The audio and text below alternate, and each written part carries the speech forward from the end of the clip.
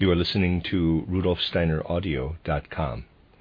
If you are listening to the podcast of this, it is located at RudolfSteiner.podbean.com. Please consider becoming a patron.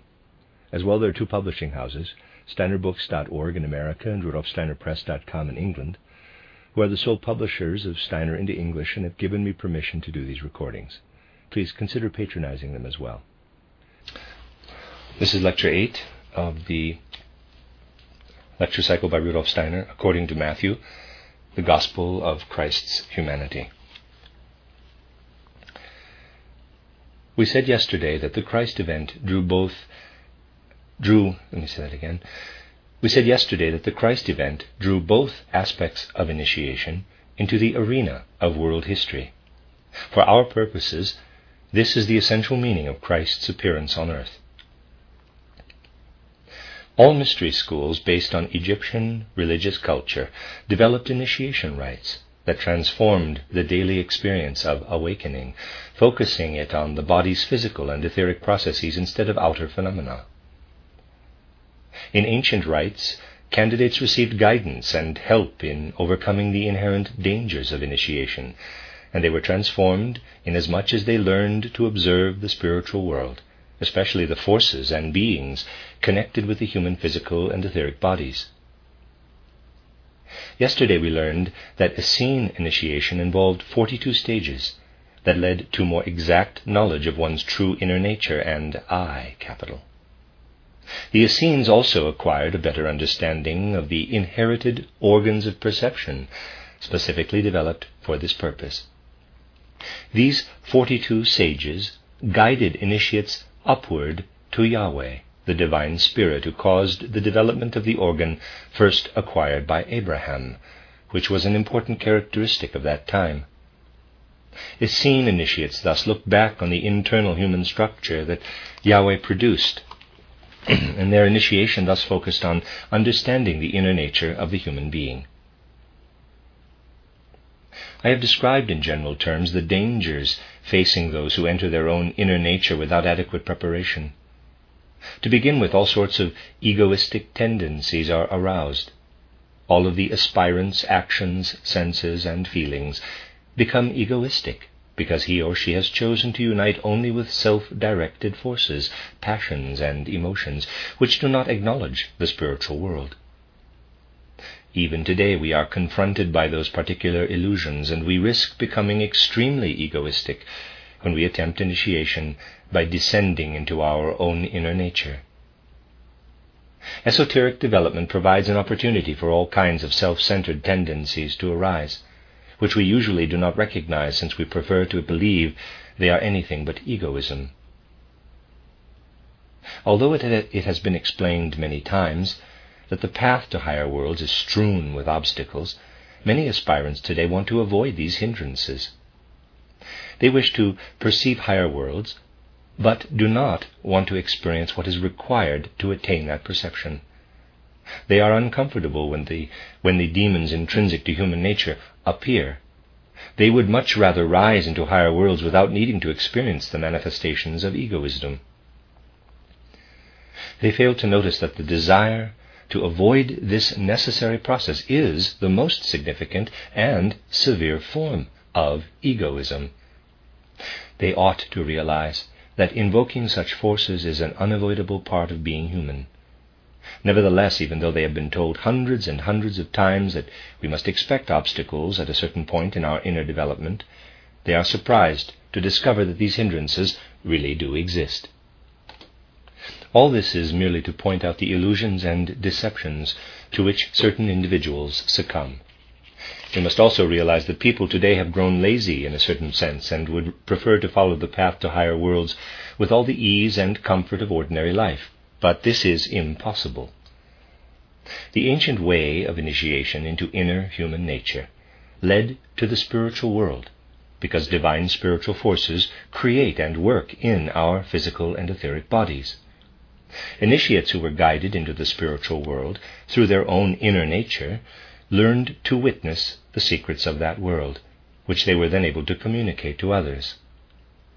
After returning from the spiritual world, however, they realized that they had been able to observe spiritual existence only because they received help. The support of helpers enabled them to survive when their own inner demons would have overwhelmed them. Throughout their lifetime, they remained dependent on a circle of helpers. In other words, the forces that helped them attain initiation accompanied them into the world. This situation had to change and be transcended.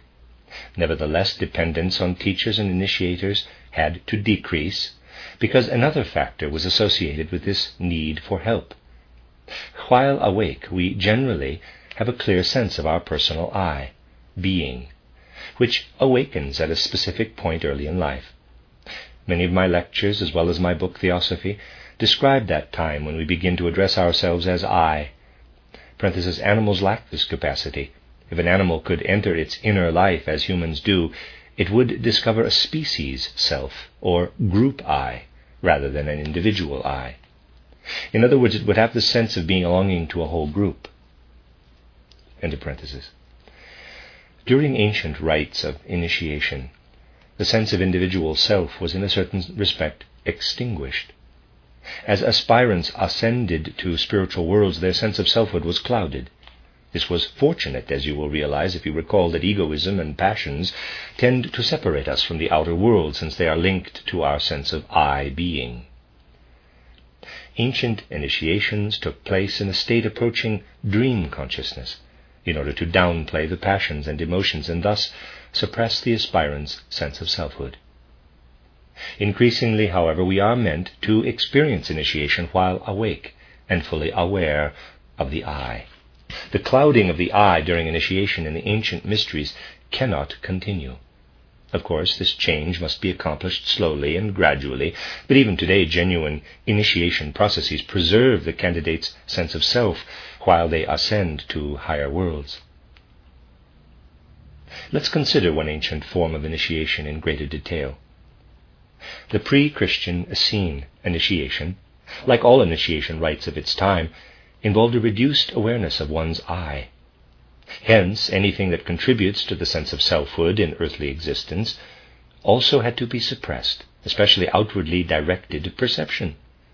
The most trivial example from everyday life proves that we lack I consciousness while asleep, when we live in the spiritual world. In our time, the I is usually unaware of this other world. Self-awareness exists only during the day, when our attention is distracted from the spiritual world and focused more on the physical world. This is true of people today, and it was true at the time of Christ. In Christian initiation, however, the I must remain awake in higher worlds, just as it does in our ordinary world. A more exact understanding of the moment of awakening from sleep will help us characterize this initiation process. On waking, we emerge from a higher world into our physical and etheric bodies, but we remain unaware of their inner processes because our perception is diverted into our surroundings. The ancient Hebrew mystery teachings used the term Malkut, kingdom, to describe everything we survey in the moment of waking, whether perceived physically with our eyes or ears, or understood with our brain-bound reason. In ancient Hebrew, the quote-unquote kingdom included everything taken in by human eye consciousness. This is the most precise definition of the term Malkut, the world of the senses, the world of the waking state, in which the I is fully maintained. Now let's consider the stages of the type of initiation that descends into human inner nature. It is easy to guess the first stage before entering the etheric body and perceiving its secrets. We know that the outer garments of the human being are the astral, etheric, and physical bodies. The inner astral body is the gate to the lower bodies. In this type of initiation, we must consciously experience the astral body from within before descending into the physical and etheric bodies. We experience the interiors of these three bodies objectively, just as we do external objects. In the ancient Hebrew language, the kingdom included the objects of the sensory world. Today we are more precise and distinguish three kingdoms, mineral, plant, and animal, which the ancient Hebrews saw as a single kingdom. In the sensory world, where the eye can be fully present, we distinguish animals, plants, and minerals, but when we descend into our own nature, we perceive with a different faculty. This is because the eye finds itself in the world to which our astral organs link us. In this case, we do not perceive through the eye. Instead, the eye uses the tools of the astral body. Ancient Hebrew usage has three different terms for what we see in this situation. In the sensory world, we distinguish an animal kingdom, a plant kingdom, and a mineral kingdom. Similarly, within the realm that we survey in the astral body, the ancient Hebrews distinguished Netzach, Yesod, and Hod. I'll spell those. Netzach is Netzach, Netzach, and Yesod, Yesod, Yesod, and Hod, Hod, Hod.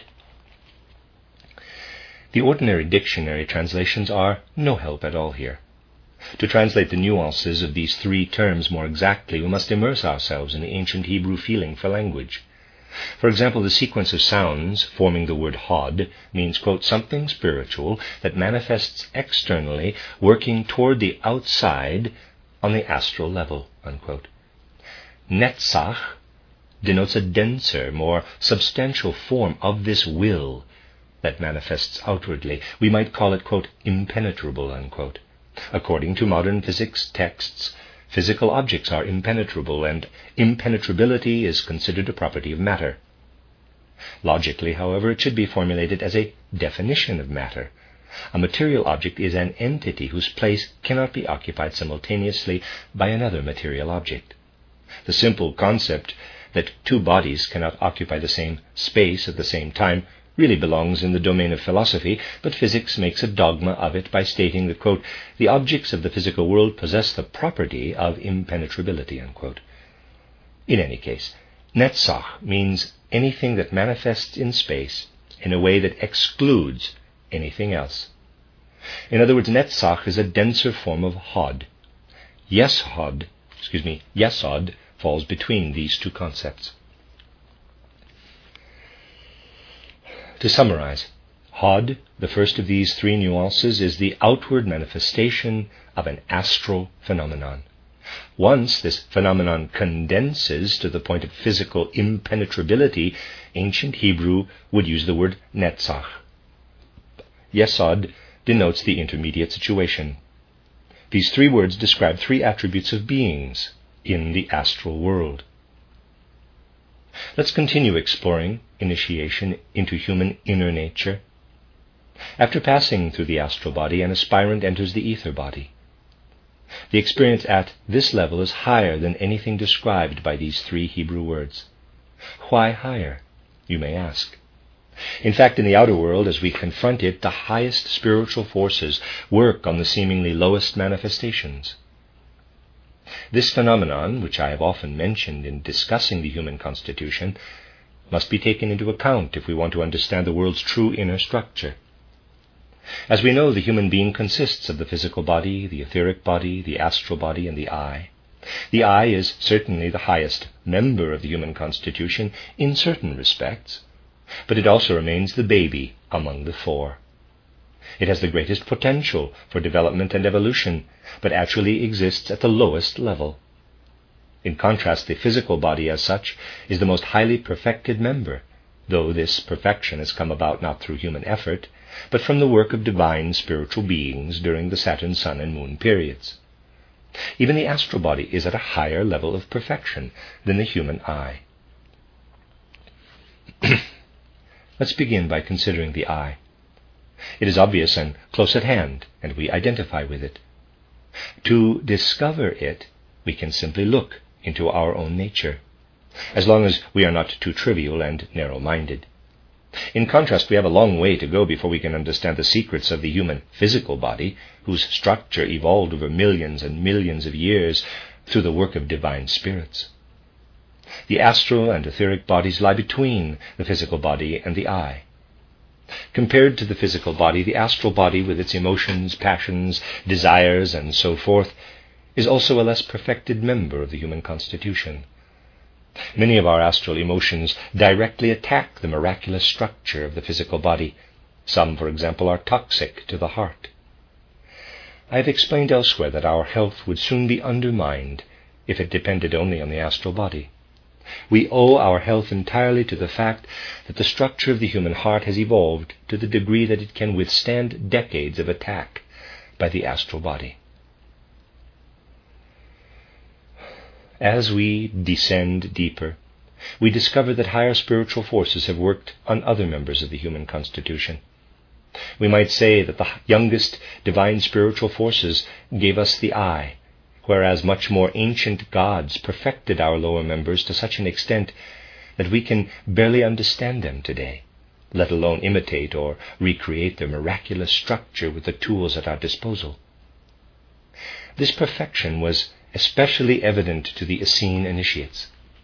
They knew that after the first 14 stages, they would enter the astral body, where they would encounter their astral passions and emotions, the negative aspects of the astral body that result from a specific incarnation.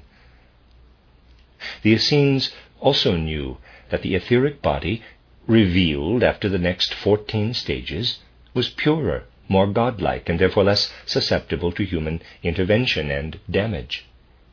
Initiates who withstood the astral body's attacks knew that after the first 14 stages, they had already overcome the most difficult obstacles and were about to enter the illuminated and less susceptible spheres of the etheric body. Ancient Hebrew mystery teachings also had 3 terms for what initiates encountered in the etheric body. Again, these terms, Gedula, Tiferet, and Gevura, are extremely difficult to translate into modern language, but let's try to define their scope. The first, Gedula, G-E-D-U-L-A-H, Gedula, or greatness, conveys an impression of the spiritual world's overwhelming grandeur and majesty. Gevura, G-E-V-U-R-A-H, Gevura, strength, is related to Gedula, but describes a different nuance, grandeur diminished by activity. Gevura is the splendor of the force that manifests outwardly as an independent being and offers resistance. Gedula is associated with activity that works in inner purity through the inner being, whereas Gevura is associated with aggressive outward directed activity. Tiferet, T-I-F-E-R-E-T, Tiferet, beauty, denotes the autonomous grandeur of inwardness that manifests outwardly, but it simply expresses spiritual greatness rather than aggressiveness. To understand what the word Tiferet implies, we need to unite our concepts of goodness and beauty. We perceive a being as beautiful when its inner qualities are revealed by its outer form, and as good when its outer form expresses inner purity. In ancient Hebrew mysteries, these 2 concepts were united in the term Tiferet. By descending into the etheric body, initiates established a relationship with beings expressing these 3 attributes. The next stage is descent into the physical body, where we encounter the oldest of the divine spirits that have worked on the human constitution. From accounts in cosmic memory and an outline of esoteric science, you may recall how the physical body first began to develop on old Saturn. The exalted spiritual beings known as the thrones sacrificed the substance of their own will to endow the beginnings of the human physical body. Other exalted spirit beings worked further on the developing human body during the Saturn, Sun, and Moon periods until its present miraculous structure emerged, allowing it to be inhabited by the other 3 members of the human constitution, etheric body, astral body, and I. I described this evolution in my lectures in Munich on the 6 days of creation. Initiates who descended completely into their inner nature perceived beings with attributes related to the soul's highest achievements with regard to wisdom. We aspire to the ideal of wisdom, and we feel our inner essence rise as it fills with wisdom. Initiates descended into the physical body, initiates descending into the physical body encountered beings composed entirely of wisdom. As human beings, we can acquire this substance only to a very limited extent. We do this by striving not for ordinary knowledge, which we can acquire in one incarnation, but for knowledge that we can attain only partially and through many incarnations of arduous soul experience.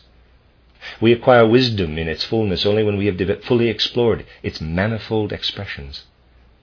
In the physical body, initiates perceived beings that manifest primarily through tremendous purity of wisdom. The ancient Hebrew mysteries called this quality Chokmah, C-H-O-K-M-A-H, Chokmah, which is translated fairly accurately as wisdom today. Just as human wisdom has a condensed form, there is a denser form of this attribute, which we can also achieve only to a very limited extent. During initiation into the physical body, we discover other beings that manifest exclusively through a coarser nuance of wisdom, or what we call reason in humans. We acquire reason to a very limited degree, but when we hear the term Baina, B-I-N-A-H, Baina, a coarser level of Chokmah, we should think of beings completely imbued with the fruits of reason. Hence the ancient Hebrew mysteries use the word Chokmah when referring to the creative wisdom that gives birth within itself to the mysteries of the world. They compare it to a stream of water, whereas the coarser Baina is compared to an ocean. The term Kether, K-E-T-H-E-R, Kether denotes the most exalted discovery during descent into the physical body. It is almost impossible to find words to translate this term. At best, we can point to the symbol of a human characteristic that suggests the qualities of exalted spirits. We will translate Kether as crown, since a crown symbolizes the elevation of a human being beyond individual limitations, endowing its wearer with significance that transcends the personage.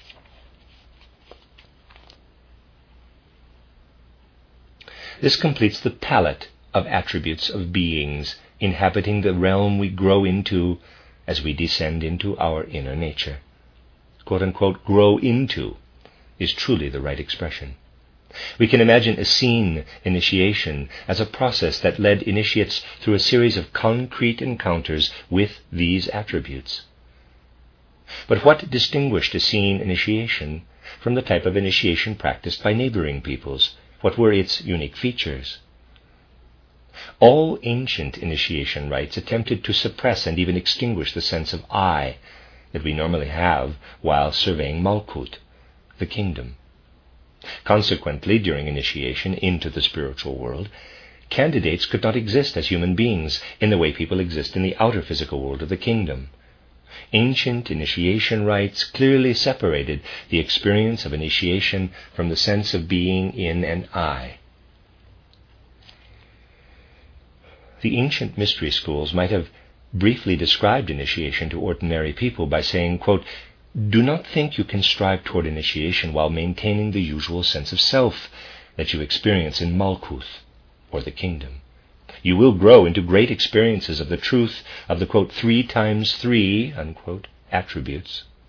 But you must shed the self you experience in the outer world. You cannot return to the kingdom with your experiences of Netzach, Yesod, and Hod, and so on. They are incompatible with your ordinary human awareness of the individual I. This was the general view of ancient initiation, and anyone who contradicted it would have been considered a crazy fool and a liar. The Essenes, however, were the first to teach that in times to come, these exalted attributes will descend so that human beings can experience them while preserving awareness of the I. This is what the Greeks later called Basileia Tom Oranon, the kingdom of heaven. The Essenes were the first to proclaim the coming of one who would make the contents of the kingdoms of heaven accessible to the I that lives in Malkuth, the kingdom. Jeshu ben Pandira, who was inspired by the successor of Gautama Buddha, the Bodhisattva who will become Maitreya Buddha, was the first to transmit this doctrine to the Essenes and a few of their neighbors. A cogent summary of his teachings, as compiled by his pupil Mathai, might put it like this: the kingdoms of heaven would be unable to descend into Malkuth, the earthly kingdom, until 3 times 14 generations had elapsed. At that point, an individual will be born into the tribe of Abraham and David, called the tribe of Jesse, the Jessenes or Essenes.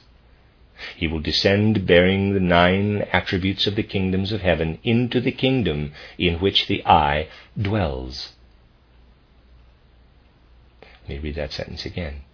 He will descend bearing the 9 attributes of the kingdoms of heaven into the kingdom in which the I dwells. Because of these teachings, Jeshu ben Pandira was stoned to death for blasphemy. He was accused of blaspheming initiation by those who refused to understand that what is right and good at one time may not remain so as humankind progresses. The time was fulfilled as predicted, however, and the 3 times 14 generations were accomplished.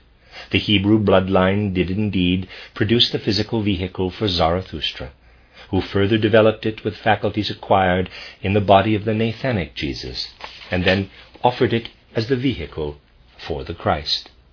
As the Christ's forerunner had proclaimed, the time had come when the, quote, kingdoms of heaven, unquote, would draw close to the I that lived in the outer kingdom of Malkuth.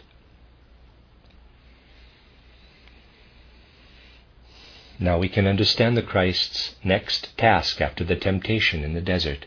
He had resisted temptation through his own inner strength, or what we call the I in human beings today. The Christ overcame all the attacks and temptations that confront those who try to descend into the astral, etheric, and physical bodies. Matthew's clear descriptions make us keenly aware of these temptations or aspects of egoism. When aspirants to esoteric development descend into their own nature, they naturally encounter a significant obstacle: the bad habit of excessive attachment to one's own beloved personality. This habit is especially prevalent among those who attempt to enter the spiritual world.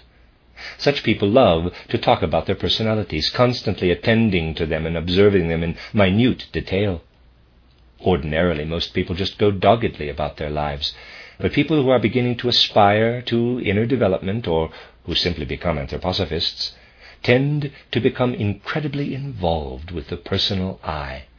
As a result, they are beset on all sides by illusions, which the simple resolve to live one's life would normally override. Why does this happen? People are unable to cope with the emotions that arise from within to unite with the personal I. Even in people who are once alert and easily drawn to the outer world, all kinds of unexpected emotions arise as a result of their increased focus on the inner life and the desire to become a true individuality, independent of the outer world.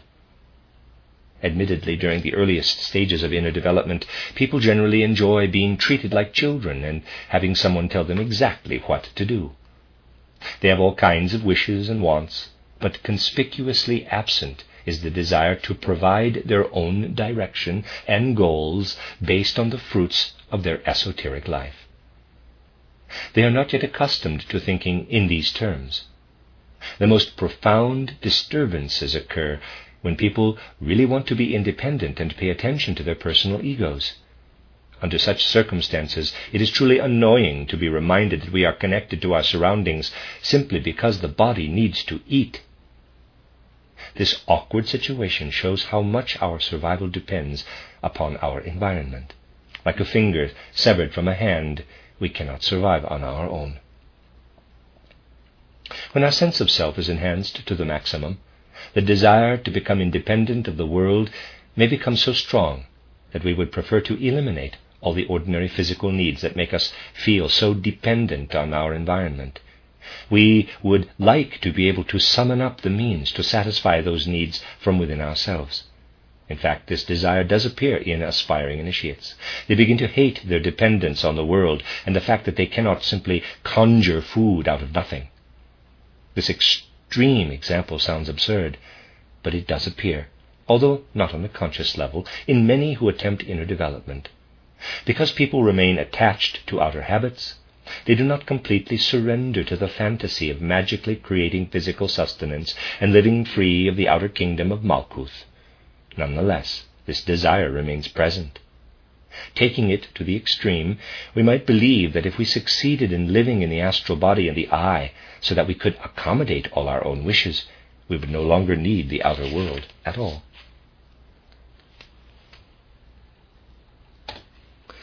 This temptation is quite real.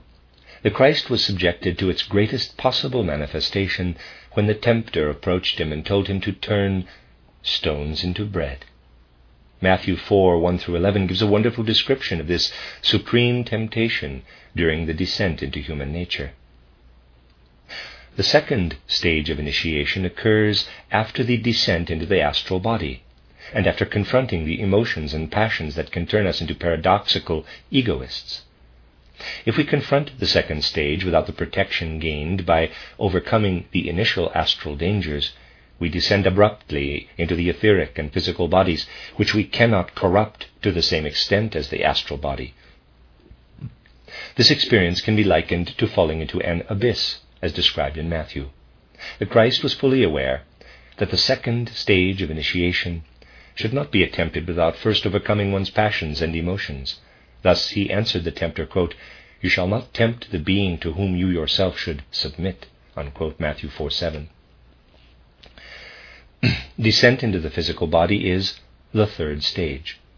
Its characteristic temptation inevitably occurs when we see the physical and etheric bodies from within.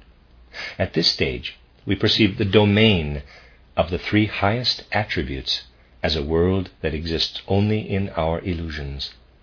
We cannot perceive its inherent truth unless we pass through the physical body and ascend to the level of spiritual beings.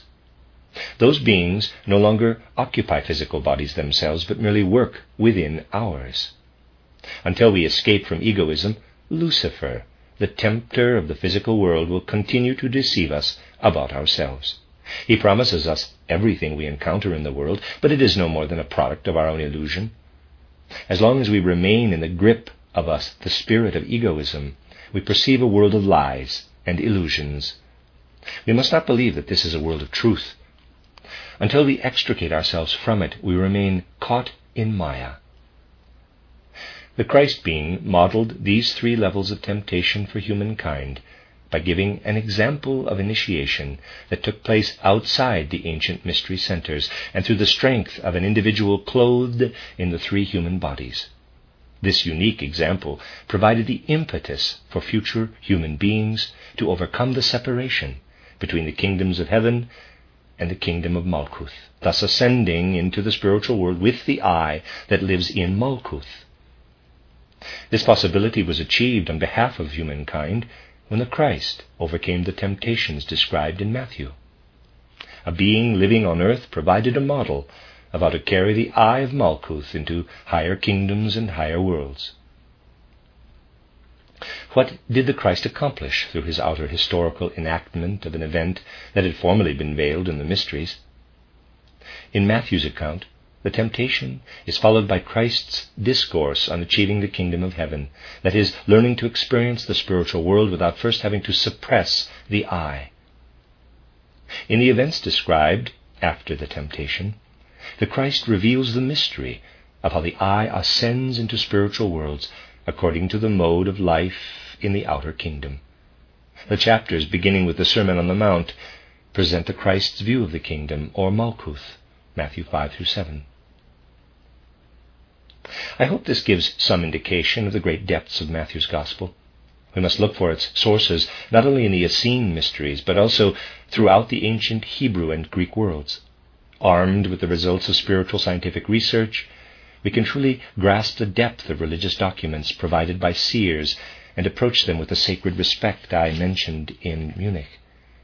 We hear seers speaking to us from the depths of time, as it were. They speak in a spiritual language that has been used by great individualities throughout the centuries, so that those who choose to hear can hear. As the Gospel says, quote, "He who has ears to hear, let him hear," unquote, Matthew 11:15. But just as our physical ears require a great deal of development, much remains to be done to develop our spiritual ears, which allow us to understand these great and mighty spiritual scriptures. Modern spiritual science exists so that we can learn to read spiritual documents. Once we are equipped with a full understanding of the eye and its nature in the kingdom, we will be able to understand the chapter in Matthew that begins, quote, "How blessed are the beggars after Christ, for they will discover the kingdoms of heaven through the power of the individual eye," unquote. Matthew 5:3. Ancient initiates would have told us that we seek the kingdoms of heaven in vain as long as we look for them in the individual eye. But Christ Jesus said that in times to come, if we seek the kingdoms of heaven, we will indeed be able to discover the spirit of the individual eye. The purpose of the Christ's appearance was to bring the profound secrets of the mysteries into the outer world. Tomorrow, when we consider this historic event from this same perspective in greater detail, you will learn the true meaning of the Beatitudes. End of Lecture 8, given in Bern, September 8, 1920.